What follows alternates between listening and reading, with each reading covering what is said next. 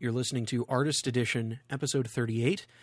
This is an interview with Herb Trimpe, co-creator of Wolverine, artist extraordinaire. He gets into some of his various credits and his loves of various things. If you'd like show note reference links for this episode, you can go to esn.fm and find episode 38 of Artist Edition using the search box, just Artist Edition 38, or just click on the Artist Edition tile on that front page. You can subscribe to the Giant Size channel on ESN and get these interviews, the main Giant Size shows, as well as test pattern, pre-show, post-show, deleted scenes, that kind of stuff, all in chronological order in your podcatcher of choice. You can find those links on esn.fm. This interview was excerpted on episode number 1 of the second volume of Giant Size on esn.fm, the episode where we talk about the X-Men with Merlin Mann. Without further ado, here is an interview with Herb Trimpe from a recent Dallas Comic-Con convention.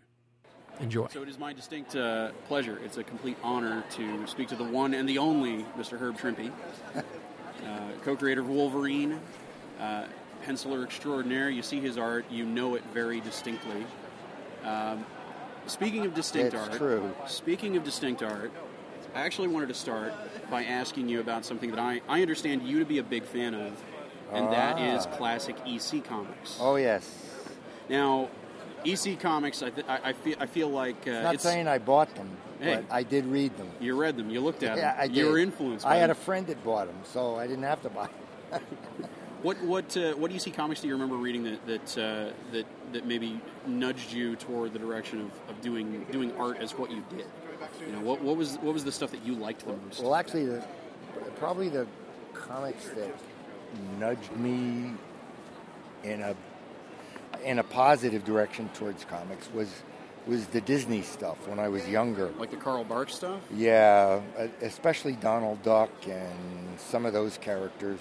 And then, of course, the iconic Superman, later on in junior high school. And, there was a tremendous amount of interest there.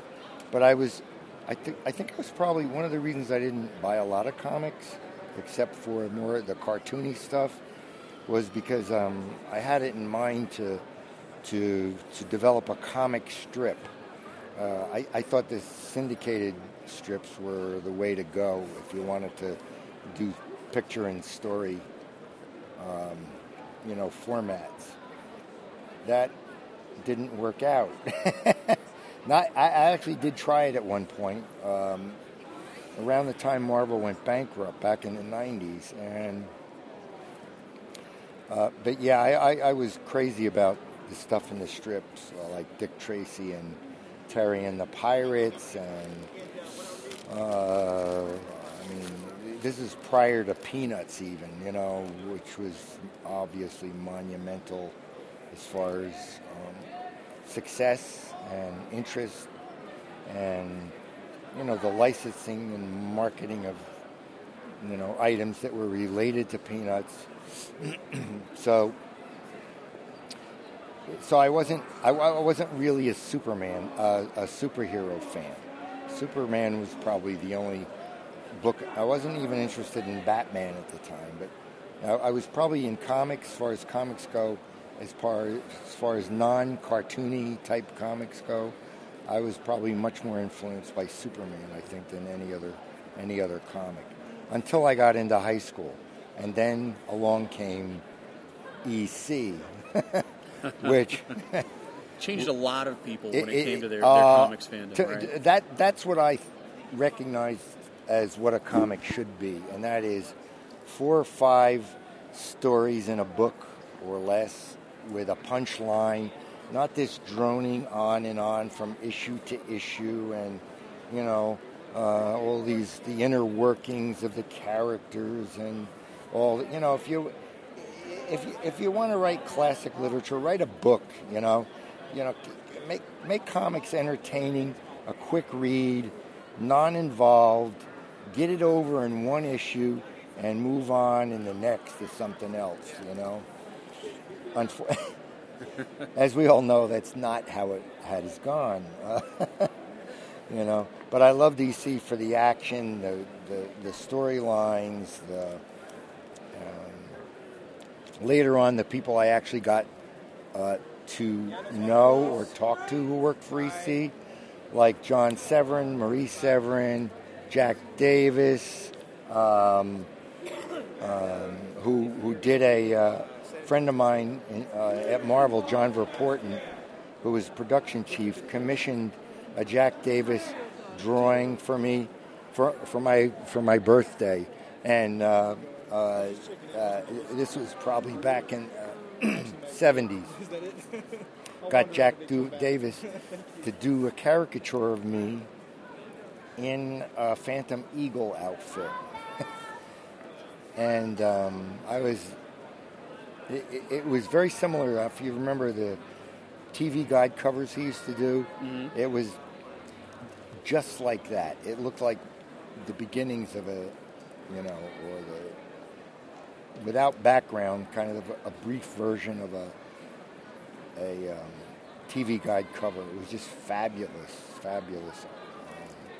cartoon drawing. And he was my favorite. He was, of all the EC artists, there were three actually. It was him, John Severin, and Wally Wood. Yeah. So, you got into doing comics. You're extraordinarily well known. I would say, the things it's a mystery to me. The things that a lot of people want to pick out when they hear the name Herb Trimpe. They think the Incredible Hulk. They think Wolverine. If they're a guy like me who's a fan of the Defenders, you're my favorite. That was one of my favorite titles, literally. Tremendously underappreciated. Yeah, I thought so. The thing that I liked so much about them is that they were really this disparate collection of different people. And in particular, I'm a huge Doctor Strange nut. Anybody who listens to my show has heard me drone on about the Rings of Rhagador and the Hoary Hosts of Hogoth. Enough for a lifetime. No, they were great titles. And I don't know if I had mentioned it to you yesterday, but if somebody had asked me, of all the big group characters like Defenders, say versus X-Men, which one would have become the most popular title, as it was developed, I would have said Defenders hands down. I mean, the X-Men to me they were tertiary characters and quite boring, actually, I thought. They had their initial run, they dropped off the face of the map, and they got revived, and people think of the X-Men as well. I mean, that's one of the iconic groups now, but... Yes, I know. It wouldn't have been my pick, It wouldn't have been my pick that Transformers would be, what they became over, say, Shogun Warriors, which I thought was a much more, to me, there's a level of believability in fiction that you need to have to sell it, no matter how fantastic it is.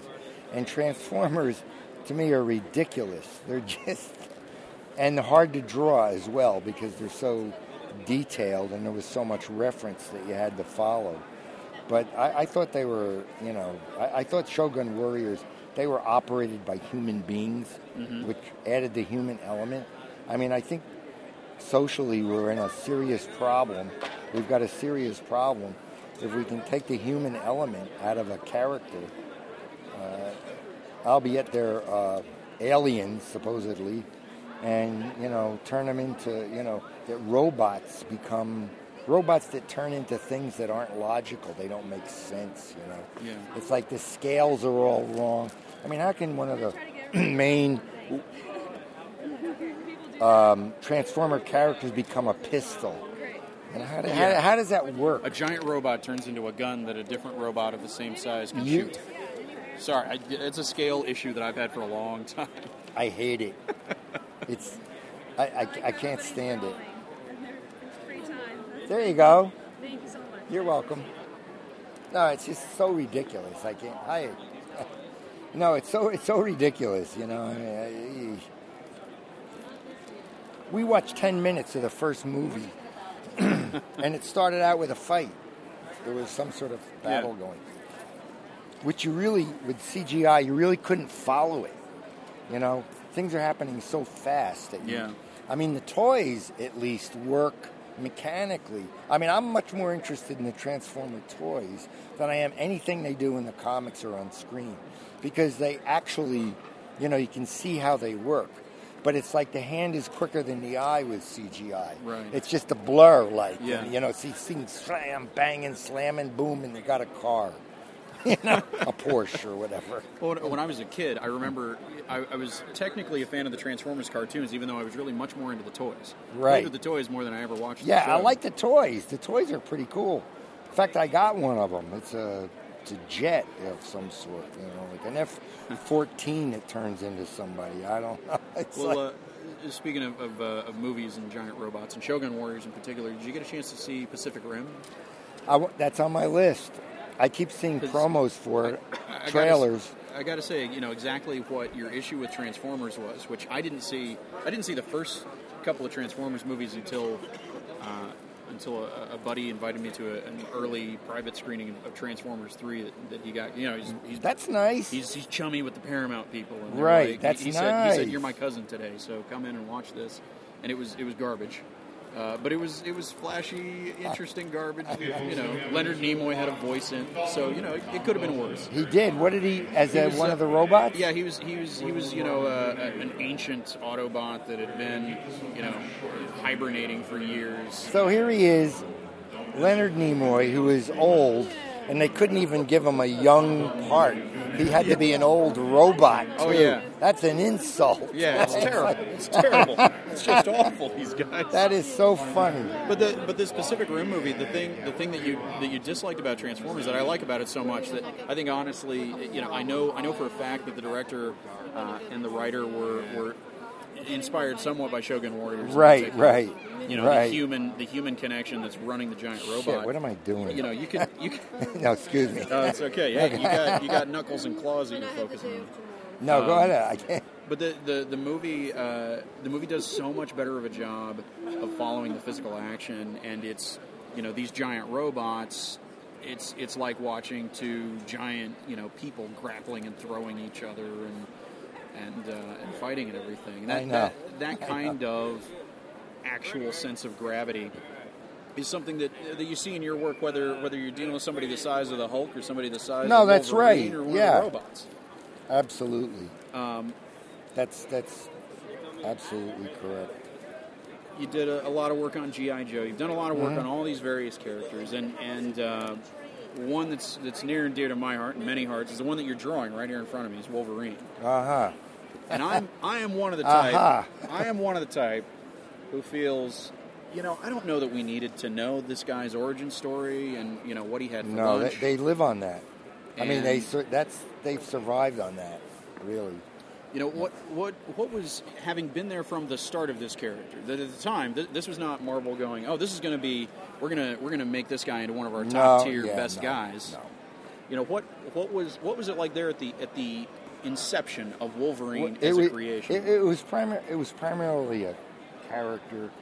I mean, you have to remember in Hulk 180, 181, the main adversary, the Hulk's adversary, is Wendigo. So the Wolverine was basically in that conflict was kind of an interloper, you know, kind of a third-rate character introduced to supply a request that Roy Thomas had, which was he knew where the storyline was, that the Hulk was in Canada, and he wanted to take that opportunity to introduce a character that was Canadian in origin. Not necessarily a superhero, but just a kind of a tough, aggressive, you know, kind of a small individual who had much more strength and power than his physical size would indicate. And for what reason, I don't know. Maybe for the Canadian market or, you know, to create some... I don't really know the reason. But at any rate, you know, that was basically the idea. And a lot of the characters that we came up with in those days for stories, especially villains or tertiary characters, were, you know, just off the top of the head. There wasn't a whole lot of planning that went into these things. You know what I mean? And Wolverine kind of fell into that category. You know, and John Romita was art director at the time, and you know, we just basically, he was like a lot of characters. He was kind of born, you know, fully blown. You know, I mean, it was very shoot from the hip type thing. So what's your feeling on explaining more about his background and you know, and who he is directly? I mean, does that from your perspective, does that help or hurt? He had no inner. The guy in the suit there was no explanation for the guy in the suit. He was just a guy. The suit was what it appears to be. It was just an outer uniform with mechanical claws that were not part of his skeletal form. They weren't Nazi implants or genetically manufactured, body parts or anything like that. I mean, that all came later, you know. The character was entirely changed. In fact, I saw there was I was looking for some reference or something. I ran across a discussion in a chat room about whether they could claim that this Wolverine was actually the first Wolverine. Well, I mean, the argument is simple. If he was called Wolverine, regardless of appearance, he is the first Wolverine. But the character evolved very deeply, depending on who was writing it and how the artists that were doing it interpreted it. I obviously had no influence whatsoever on anything that went past the guy in the yellow outfit. And he wasn't really popularized until he became a member of the X-Men, and then the X-Men became, you know, summer blockbuster movies, which put Wolverine into the international spotlight, basically. That character, the Hugh Jackman character, really has no there's no historical connection really between that. I would like to see them, if you're going to develop a backstory after the fact, I would like to see a little more about this guy's origin. You know, I'm sure maybe they've done it. I don't know. I'm so far out of the loop now. I mean, they have so many different Wolverine books. I know. It's difficult to keep track. I know. I mean, even if I was trying to keep track, you know, like you say, it would be very hard to do. So, you know, all I know is with the popularity of the Whisker Wolverine, as he's commonly known among many fans, Whisker Wolverine, though the most... Is this the headshot, sweetie? Okay. No. Oh, that's good. So Wolverine... sorry, I lost my train of thought there for a minute. The Whisker Wolverine. Yeah, the Whisker Wolverine, although is the one that popularized the character, the requests that I get are not for that character. You know, I've had like 3 maybe in the last 5 years full-figure drawings of the human Wolverine, the Whisker Wolverine, the Hugh Jackman type Wolverine. And everybody wants the old one, the original. I don't know why. I mean, somebody must be going to see those movies, right? I mean, but they don't seem to. But the fans really aren't. They're not that interested, you know. It's weird. I don't know how that's the thing that confounds me the most, you know. Really, is why if Hugh Jackman popularized Wolverine, how come comic book fans? I mean, the only thing I can say is that Hollywood obviously doesn't care about comic book fans. All the movies are altered in a way that popularize, that would promote the character to a much wider viewing audience than, say, comic book fans. You know, I mean, that was certainly true with the first Hulk movie. It almost bore no resemblance to the origin of the actual Hulk character. Not only his historical, you know, not only in terms of his history, but in terms of what he could do. For instance, the idea of getting larger as you get angrier. You know, I mean, well, why? You know, I mean, so that somebody isn't it bad enough? Oh, well, this is my stamp on the character. Yeah. Well, that's what it is. Hollywood is filled with giant egos, you know, and everybody wants to make their mark as far as the development of a character goes. And once Hollywood gets there, I mean, you've heard stories, I'm sure, over and over again, how they'll take a book that somebody sells, and you know, and you have, well, for instance, a classic example. What's his name? Geez, I can't remember his last name. My mind just has gone blank. But I don't know if you remember the series, Jim. Valentino? No. That's the first Jim, I think. Yeah. No, it's he's really outside of comics. He's a commercial illustrator. But he developed a series of wonderful paintings and stories called Dinotopia.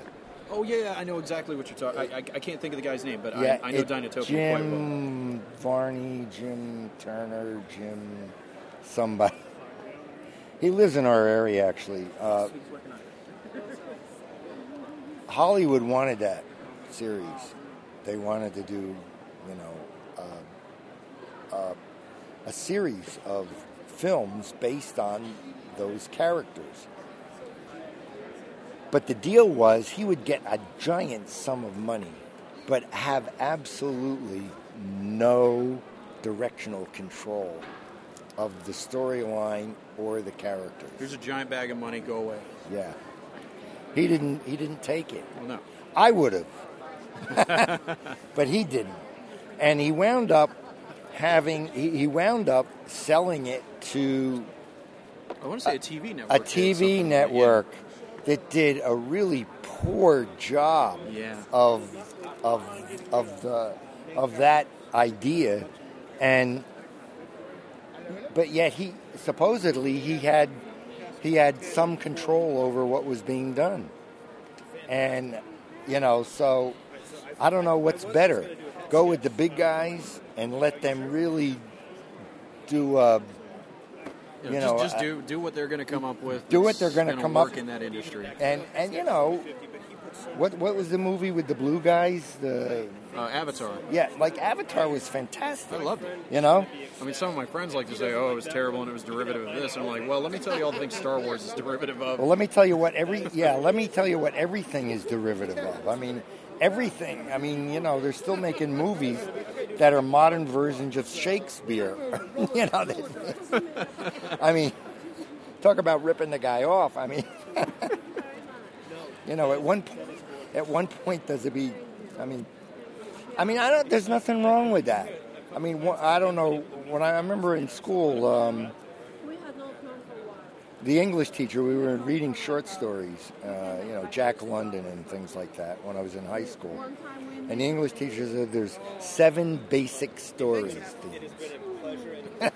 and he listed them, or she listed them. And my experience tells me that that's pretty much true. There's they're very limited, the number of story themes. And there's so many variations, yes. But you can almost take any story and make reference to it in a whole genre of similar type plot lines, So, I don't know. Well, you've got more drawing to do. You've got the rest of Con Sunday to get to. What I wanted to close out with was all these people come up to you at these conventions asking you to draw stuff. What, whether it surprised you the most or whether you liked it the most, what request has kind of come out of the blue and surprised you a bit? Not something you get all the time, something maybe a little bit off the wall or something a little bit unique. Naked Betty Ross with her clothes shredded. Are you serious? No. Yes, I'm dead serious. So something that wasn't mildly creepy? Scarlett. on a beach in a bikini. Some Okay. real deep fantasy. Okay. To get away from that, from naked ladies category, a B-17. Really? Because I know I'm interested in airplanes. A B-17. Just whatever, however you want to do it. Oh my God. Requested a show. Okay. A signing. Here's a weird signing. Okay. Well, I've signed a number of baseballs, which I would have loved to have done as a baseball player. So would I. But, you know. But as far as signings go, woman comes in. The visor from her Dodge Ram pickup. She wanted a signing on it, the sun visor. Yeah. And she wanted like a Hulk sketch on it with a marker. That I have never heard of somebody being handed No, a car sun visor to sign. No, it's signings. Interesting shirt signings with the shirt still on the person, namely a lady. Like here, It's delicate. It's a delicate It's a delicate process. situation, especially when your wife is sitting next to you. Well, thank you. Oh, he was talking about weird things. Weird commissions. But thank you so much. And as one of my favorite Doctor Strange artists, among other characters, It's been my pleasure. Thank you so much. My pleasure, man. Yeah, it's good. Like I said, you can find show note reference links for this episode of Artist Edition at esn.fm. Use the search tool if you have trouble finding it. You can also subscribe to the Giant Size channel, as I mentioned earlier, and get all of the main Giant Size shows, these Artist Edition, uncut interviews, and pre-shows, post-shows, deleted scenes, little bits of extra stuff interspersed throughout chronologically in your podcatcher of choice. By going to esn.fm, click on the Giant Size channel feed tile and choose iTunes or RSS, whichever one is your flavor of choice. Next week on Artist Edition, we will have an uncut interview with English comics artist Ian Churchill, who's worked on a bunch of Big Two stuff. He's got a creator-owned book at Image. He's got another creator-owned one that he's working on with Jonathan Ross. Really great interview, really great to chat with him recently at the Dallas Sci-Fi Expo, so watch for that. And again, rate and review the shows in iTunes. That is a huge help as we're launching this network and getting it off the ground. Previous Giant Size interviews that were available at 5x5 will eventually appear in this Artist Edition feed and even all split up. So those 2-hour-long episodes, you'll have the individual Kelly Sue DeConnick interview, the Hope Larson interview, the Stan Lee interview, all that stuff, all broken up into nice digestible chunks. So keep an eye out for that. Thank you so much for listening to Artist Edition. We will be back next week with more.